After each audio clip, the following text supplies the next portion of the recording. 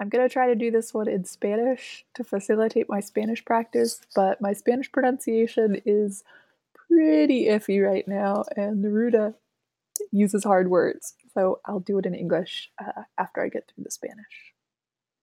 Oda a los calcetines, por Pablo Neruda. Me trató Maramori un par de calcetines, que tejió con sus manos de pastora, dos calcetines suaves como liebres. En ellos metí los pies como en dos estuches tejidos con hebras de crepúsculo y pelejos de ovejas. Violentos calcetines, mis pies fueron dos pescados de lana, dos largos tiburones de azul ultramarino, atravesados por una trenza de oro, dos gigantescos mirlos, dos canones. Mis pies fueron honrados de ese modo por estos celestiales calcetines.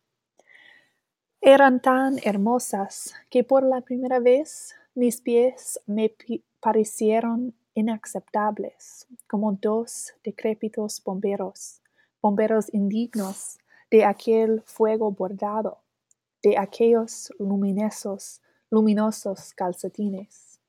Sin embargo, resistí la tentación aguada de guardarlos, como los colegios preservan las lucernagas, como los eruditos coleccionan documentos sagrados. Resistí el impulso furioso de ponerlas en una jaula de oro y darle cada día alpiste y pulpa de melón rosado. Como descubridores que en la selva entreguen el rarísimo vendado verde al asador y se lo comen con remordimiento. Estiré los pies y me infundí los feos calcetines y luego los zapatos.